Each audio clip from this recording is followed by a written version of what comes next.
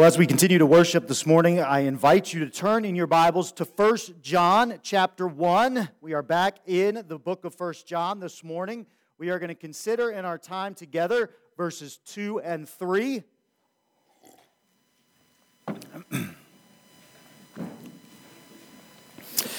What a glorious song for us to sing there. How firm a foundation. It's one of my favorite hymns. Just that last line, that Jesus will not forsake our soul to hell. What a beautiful truth. What a beautiful reality to sing about. I'm so thankful for the gospel and what Christ has done for us. And it's because of Him that we come. It's the Word that's laid as a foundation. And this morning, as we get into 1 John chapter 1, verses 2 through 3, we're going to see that foundation of the Word of God is built upon the apostles and the prophets. And so as you turn in your copy of God's Word to 1 John chapter 1, let us turn to the Lord one more time in a word of prayer and declare our dependence on Him in all things, especially as we desire for Him to transform us by His Word. Let's pray. We are so thankful this morning that we can gather.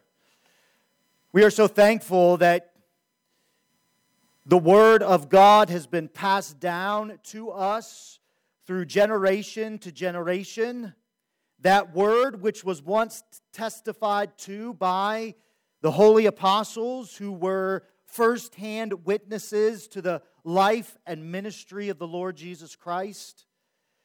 That they pen for us the reality of who Jesus is and what He accomplished on the cross for those who believe. What a glorious truth we have before us this morning. God did not leave us in the dark, but He gave us a means to know His will. Even as we sing, Father, not my will, but your will be done, we know that God's will is contained within the Holy Scripture. And so, Father, would you be with us this morning as we seek to unpack this truth in 1 John chapter 1, and would you impress it upon our hearts? May we take confidence in and stand firm upon the foundation of the apostles and prophets, Jesus Christ Himself being the cornerstone. We're so thankful for it, and we pray this in your Son's name. Amen. Well, this morning we find ourselves back in John's first letter to the churches, and it seems like we've covered a lot of ground, although we may not have covered a lot of verses. We've seen so far that John has presented to us the main subject of his letter, which is the Word of life. In addition to that, we've also seen that this Word of life was the pre-existent one, as well as the one who existed within history. That Word of life is Jesus Christ, the Son of God and fully man, united in one person. And this matters to us. It matters for the history of redemption. You see, if Jesus was not fully man, He could not have atoned for the sins of mankind. But also, if Jesus was not fully God, He could not have atoned for the sins of mankind. But Jesus was both, and therefore His life, His sacrifice, and even His resurrection are eternally effective. And this God-man was made manifest to the world and was particularly seen and heard and touched by John and the rest of the apostles. We saw that last time we were together, that John himself is bringing to our attention the reality of this man, Jesus Christ, who was a physical person and yet was also God in the flesh. And then we heard from Paul Corona concerning Jesus as the better messenger. If you recall from 2 weeks ago, Paul expounded Hebrews 1 through 3, which presented to us Jesus as God's final word in these last days. Let me read to you Hebrews chapter 1, verses 1 through 4, just to refresh your memory this morning. It says this: long ago, at many times and in many ways, God spoke to our fathers by the prophets. But in these last days, He has spoken to us by His Son, whom He appointed the heir of all things, through whom also He created the world. He is the radiance of the glory of God and the exact imprint of His nature, and He upholds the universe by the word of His power. After making purification for sins, He sat down at the right hand of the Majesty on high, having become as much superior to the angels, as the name He has inherited is more excellent than theirs. You see, beloved, as Paul pointed out, Jesus is the better messenger because Jesus is God and therefore bears directly the message of God. God used to speak in various ways, but now He speaks through His Son. But this leads us then to a very important question. How does He do that? How does God speak to us through Jesus Christ? Does Jesus speak directly to us like a booming voice from the heavens, like we see in Matthew chapter 1, verse 11? Or does Jesus speak to us in a still small voice that whispers to us in our inner consciences? Or does Jesus supernaturally appear before us to directly counsel us in His holy will? No, Jesus does not speak to us today in any of those ways. Jesus speaks to us through a particular means. And we find that means this morning in our text in 1 John chapter 1. I trust that you have turned there in your Bibles. Let us read together verses 1 through 4, just so we can get the context of what's happening, and then we will focus our time in this morning on verses 2 and 3. 1 John chapter 1, verse 1 says this: that which was from the beginning, which we have heard, which we have seen with our eyes, which we looked upon and have touched with our hands, concerning the word of life. The life was made manifest, and we have seen it, and testified to it, and proclaimed to you the eternal life, which was with the Father, and was made manifest to us. That which we have seen and heard, we proclaim also to you, so that you too may have fellowship with us, and indeed our fellowship is with the Father and with His Son. And we are writing these things to you so that our joy may be complete. What this text proposes to us this morning, brothers and sisters, and what I hope to prove over the next 2 weeks, is that Jesus is God's final word, and that we receive that word through the writings of the apostles and the prophets. Let me say that one more time, because each word is significant and purposeful within that statement. How does God speak to us in this modern age? Jesus is God's final word, and we receive that word through the writings of the apostles and the prophets. Now, in order to see this, let us try to answer 2 questions concerning this text. The first, which we will take this week, is who speaks for Jesus? And the second, which we will look at next week, Lord willing, is how do they speak? So the first question I'd like to take up this morning with you in 1 John chapter 1, verse 2, if you're following along in the insert in your bulletin, is this: who speaks for Jesus? Who speaks for Jesus? Now, the answer to this question is both important and nuanced. Important because it determines our adherence to Orthodox Christianity. Nuanced because, like most things in the Bible, the answer is not simplistic. That is to say that there is not just one aspect to the answer, but instead the answer is multifaceted. Let me ask the question again. Through whom does God speak to us? The answer, God speaks by His Son through His apostles and prophets as the Holy Spirit inspires them to write God's own mind and God's own heart. Now, we find this definition in most Orthodox evangelical confessions of faith. For example, take our own, that is the Bible Fellowship Church Articles of Faith, Article 1-2 on the Holy Scriptures.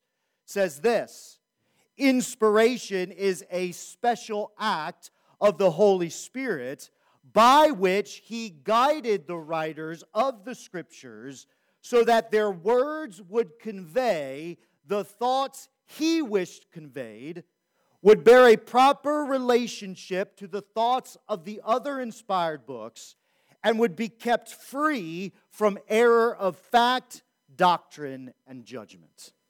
This statement of faith is based on 2 Peter chapter 1, verse 20 and 21. I'm sure you are familiar with it, and if not, maybe you'd like to jot it down. 2 Peter chapter 1, verse 20 says this: knowing this first of all, that no prophecy of Scripture comes from someone's own interpretation.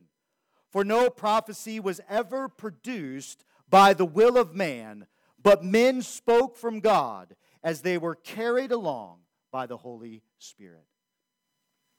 What we learn is that in the process of inspiration, the Holy Spirit of God moved within the authors of Scriptures so that they use their own style and personality to pen the very words that God desired to preserve for you and for me.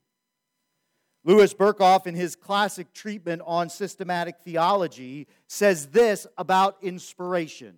And you can find the quote on the insert in your bulletin. He says this: the proper conception of inspiration holds that the Holy Spirit acted on the writers of the Bible in an organic way, in harmony with the laws of their own inner being, using them just as they were, with their character and temperament, their gifts and talents, their education and culture, their vocabulary and style. The Holy Spirit illumined their minds, aided their memory, prompted them to write, repressed the influence of sin on their writings, and guided them in the expression of their thoughts, even to the choice of their words. Brothers and sisters, the prophets and the apostles are God's given means by which He communicates His plan of redemption and preserves the testimony of His Son Jesus Christ, who is the final word to men concerning our salvation from sin. God spoke concerning Jesus Christ by the Holy Spirit through the prophets and the apostles. We see this again in a passage like Ephesians chapter 2, verse 19. It says this: so then you are no longer strangers and aliens, but you are fellow citizens with the saints and members of the household of God, built on the foundation of the apostles and prophets, Christ Jesus Himself being the cornerstone, in whom the whole structure, being joined together, grows into a holy temple in the Lord. You see, Jesus is the cornerstone. That is, that He holds all of Revelation together. And the apostles and the prophets are the foundation of the church because the prophets foretold of Jesus' ministry, and the apostles were, hear this, first-hand witnesses to Jesus' ministry. We see this in two ways in our text for this morning in 1 John chapter 1, verse 2. We see, again, if you're following along in the insert in your bulletin, that the apostles were first-hand witnesses to Jesus' ministry. First-hand witnesses to Jesus' ministry. We see this in 1 John and his use of the first-person plural pronoun. Let's read through this text again, and what I want you to do is notice how often John refers to himself in the first-person plural pronoun we. Notice it, 1 John chapter 1, verse 1. That which was from the beginning, which we have heard, which we have seen with our eyes, which we looked upon and have touched with our hands concerning the word of life. The life was made manifest, and we have seen it, and testify to it, and proclaim to you the eternal life, which was with the Father and was made manifest to us. That which we have seen and heard, we proclaim to you also, so that you too may have fellowship with us. And indeed, our fellowship is with the Father and with His Son, Jesus Christ. John includes himself within a group of individuals who personally witnessed Jesus' ministry and then proclaimed that witness to us. Now, there's an obvious and important question here, so obvious that it might get overlooked. And the question is this: who is John referring to with the pronoun we? Who heard, and who saw, and who touched with their hands? To whom was the word of life made manifest?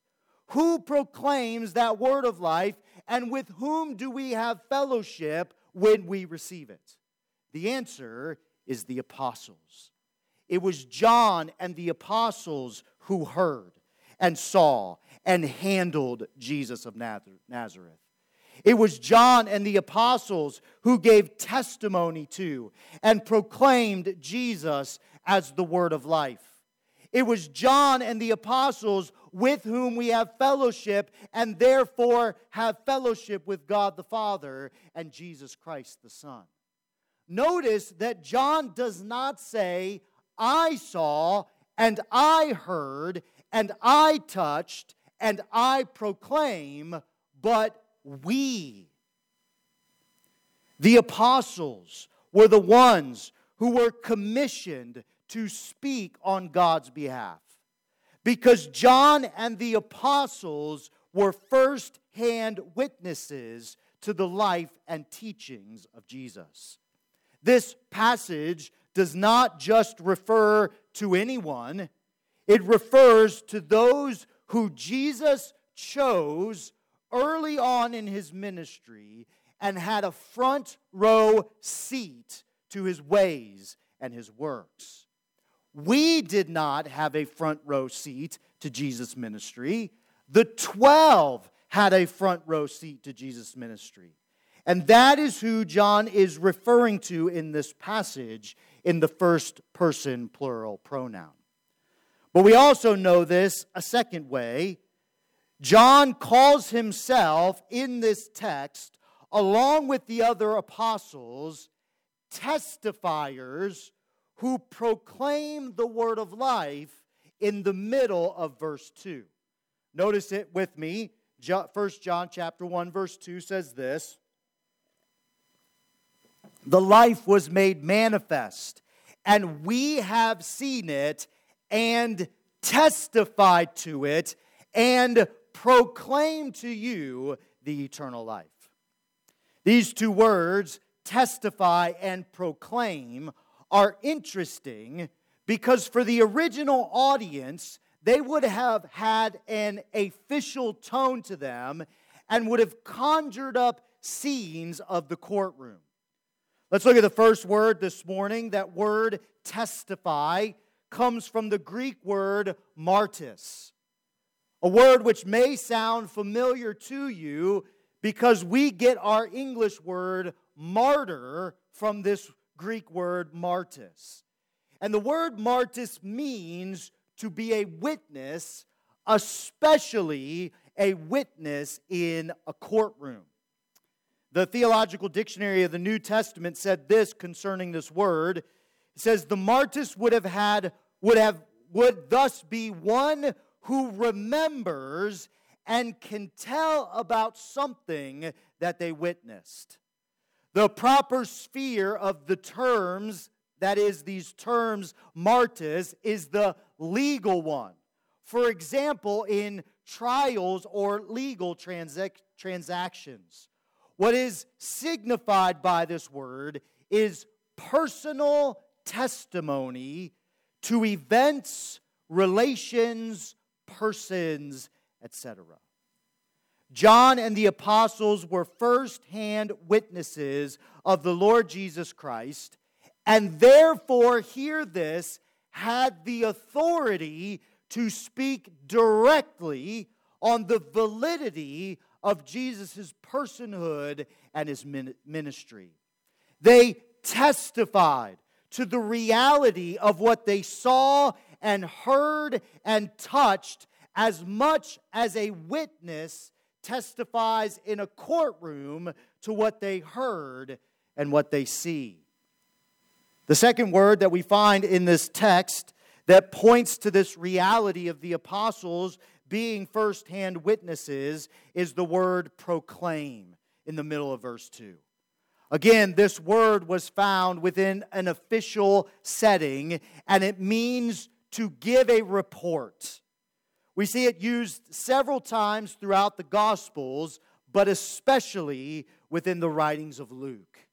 Notice with me Luke chapter 8, verse 33, which you can find on the insert in your bulletin, or if you'd like to turn there, you can turn there as well. Luke chapter 8, verse 33, where we see this word to proclaim used, says this, then the demons came out of the man and entered the pigs. And the herd rushed down the steep bank into the lake and drowned. Verse 34, when the herdsmen saw what had happened, they fled and told or reported in the city and in the country. Then people went out to see what had happened, and they came to Jesus and found the man from whom the demons had gone, sitting at the feet of Jesus, clothed and in his right mind, and they were afraid. Verse 36.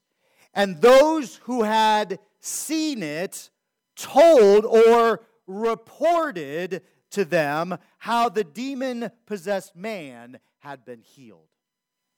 And so what John does here in the middle of verse 2 is he sets up the apostles, himself included, as official reporters of what they saw firsthand within the ministry and life and teachings of Jesus. You see, what we have to understand this morning is that John is not telling a story here that was passed down through generation to generation. John is giving us what he saw directly and what he heard directly and what he touched directly concerning the word of life.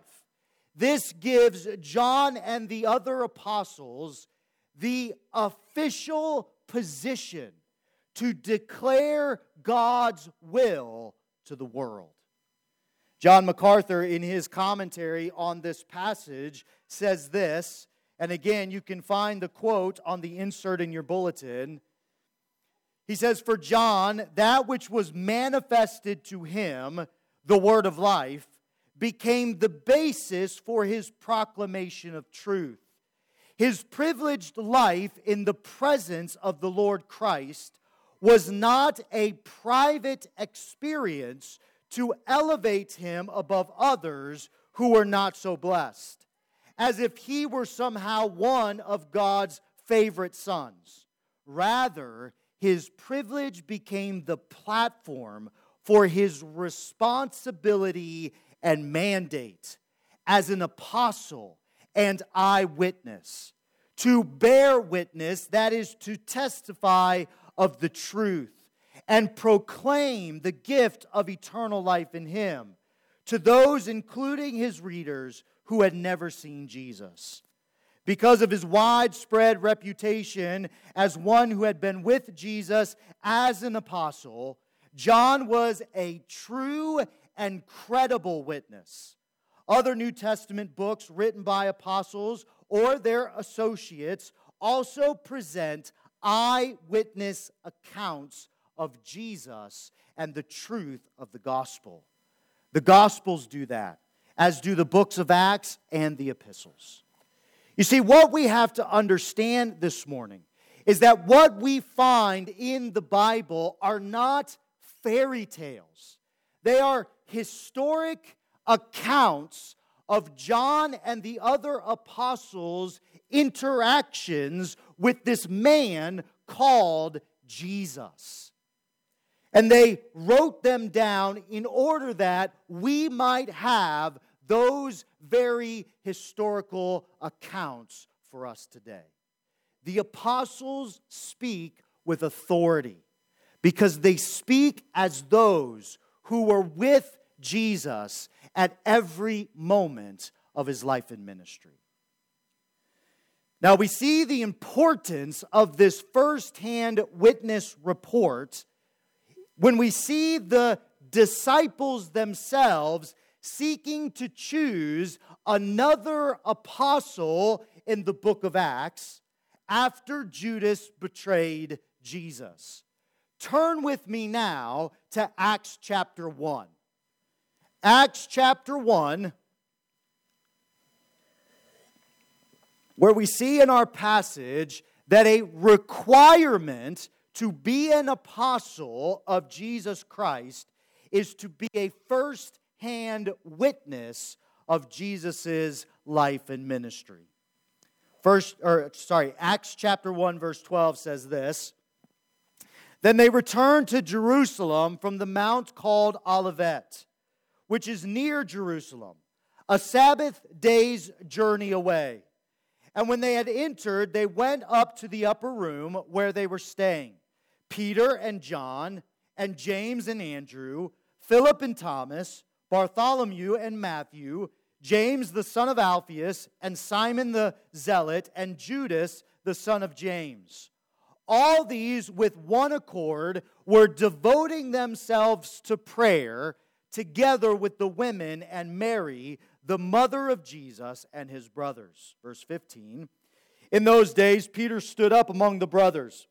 The company of persons was in all about 120, and said, brothers, the scripture had to be fulfilled, which the Holy Spirit spoke beforehand by the mouth of David concerning Judas, who became a guide to those who arrested Jesus.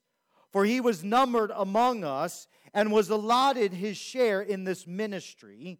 Verse 18. Now this man acquired a field with the reward of his wickedness, and falling headlong, he burst open in the middle, and all his bowels gushed out. That's kind of graphic. And it became known to all the inhabitants of Jerusalem, so that the field was called in their own language, Al-Qadama, that is, field of blood. For it is written in the book of Psalms, may his camp become desolate, and let there be no one to dwell in it, and let another take his office. Verse 21. So one of the men who have accompanied us during all the time that the Lord Jesus went in and out among us, beginning from the baptism of John until the day when he was taken up from us, one of these men must become with us what? A witness to his resurrection. And they put forward two, Joseph called Barabbas, who was called Justus, and Matthias. And they prayed and said, you, Lord, who knows the hearts of all men, show which one of these two you have chosen to take the place in this ministry and apostleship, from which Judas turned aside to go to his own place. And they cast lots, and the lot fell on Matthias, and he was numbered with the 11 apostles. What we learn from this is that the apostles were particularly chosen to give testimony to the ministry of Jesus because they were eyewitnesses of his life, his death, his resurrection, and his ascension. And therefore, they could give a direct report to the people, and therefore to us today, of who Jesus was, what Jesus did, and what Jesus taught, because they were with him from the beginning. And in selecting the 12th man, that is the 12th apostle, he had to fit this qualification as well. But we not only see the importance of this from the apostles in Acts chapter 1, we see the importance of this from Jesus himself. Turn with me, if you would, over to John chapter 15, verse 26.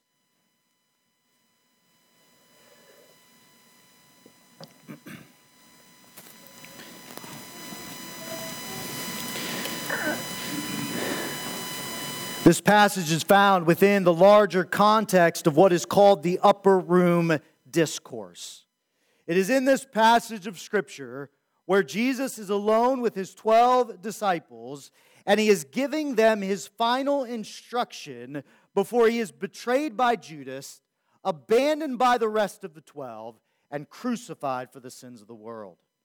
John chapter 15, verse 26 says this, "But when the Helper comes, whom I will send to you from the Father, the Spirit of truth, who proceeds from the Father, he will bear witness about me." Verse 27, "And you also will bear witness." Why? "Because you have been with me from the beginning." What we find in John chapter 15 is essentially the two witnesses that are going to confirm the reality of Jesus Christ. The first being the Spirit of God, who will come as Jesus sends him and do his ministry of what verse 8 of chapter 16 says in John chapter 16. When he comes, he will convict the world concerning sin and righteousness and judgment. When Jesus ascended to the Father, he sent his Holy Spirit in order to effect the internal testimony of the Spirit in the hearts of men. But there's also an external testimony, and that is the testimony from those who had been with Jesus from the beginning. Notice it again in verse 27 of chapter 15. "You also will bear witness because you have been with me from the beginning."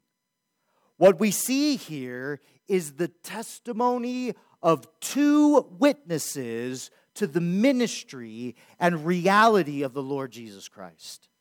The Spirit and the apostles in one confirm who Jesus Christ is in the hearts of men. One internally and the other externally. When John says that what we have seen and heard and touched, and we testify and proclaim to you, he is saying that John and the apostles are the ones and the only ones who are commissioned by God to bring the authoritative message of salvation to the world. Everyone else must speak in submission to their testimony, and therefore they must speak in submission to the Word of God. We asked this question at the outset. Who is it that speaks for God? Who has the authority to speak directly for the Lord Jesus Christ. It is those who were commissioned by the Lord Jesus Christ and were first-hand witnesses to His power and grace in His earthly ministry. Now, there's a very obvious application to this for us in this 21st century church. Who speaks directly for God? The apostles and the prophets. And who are the apostles and the prophets? It is those who had a direct commission from God to speak on His behalf. And as far as the apostles go, it is those who had a first-hand witness of Jesus' ministry. Do you know anyone who personally had a first-hand witness to Jesus' earthly ministry? I can help you out with this one. The answer is no. So then, how does God speak authoritatively in the church today?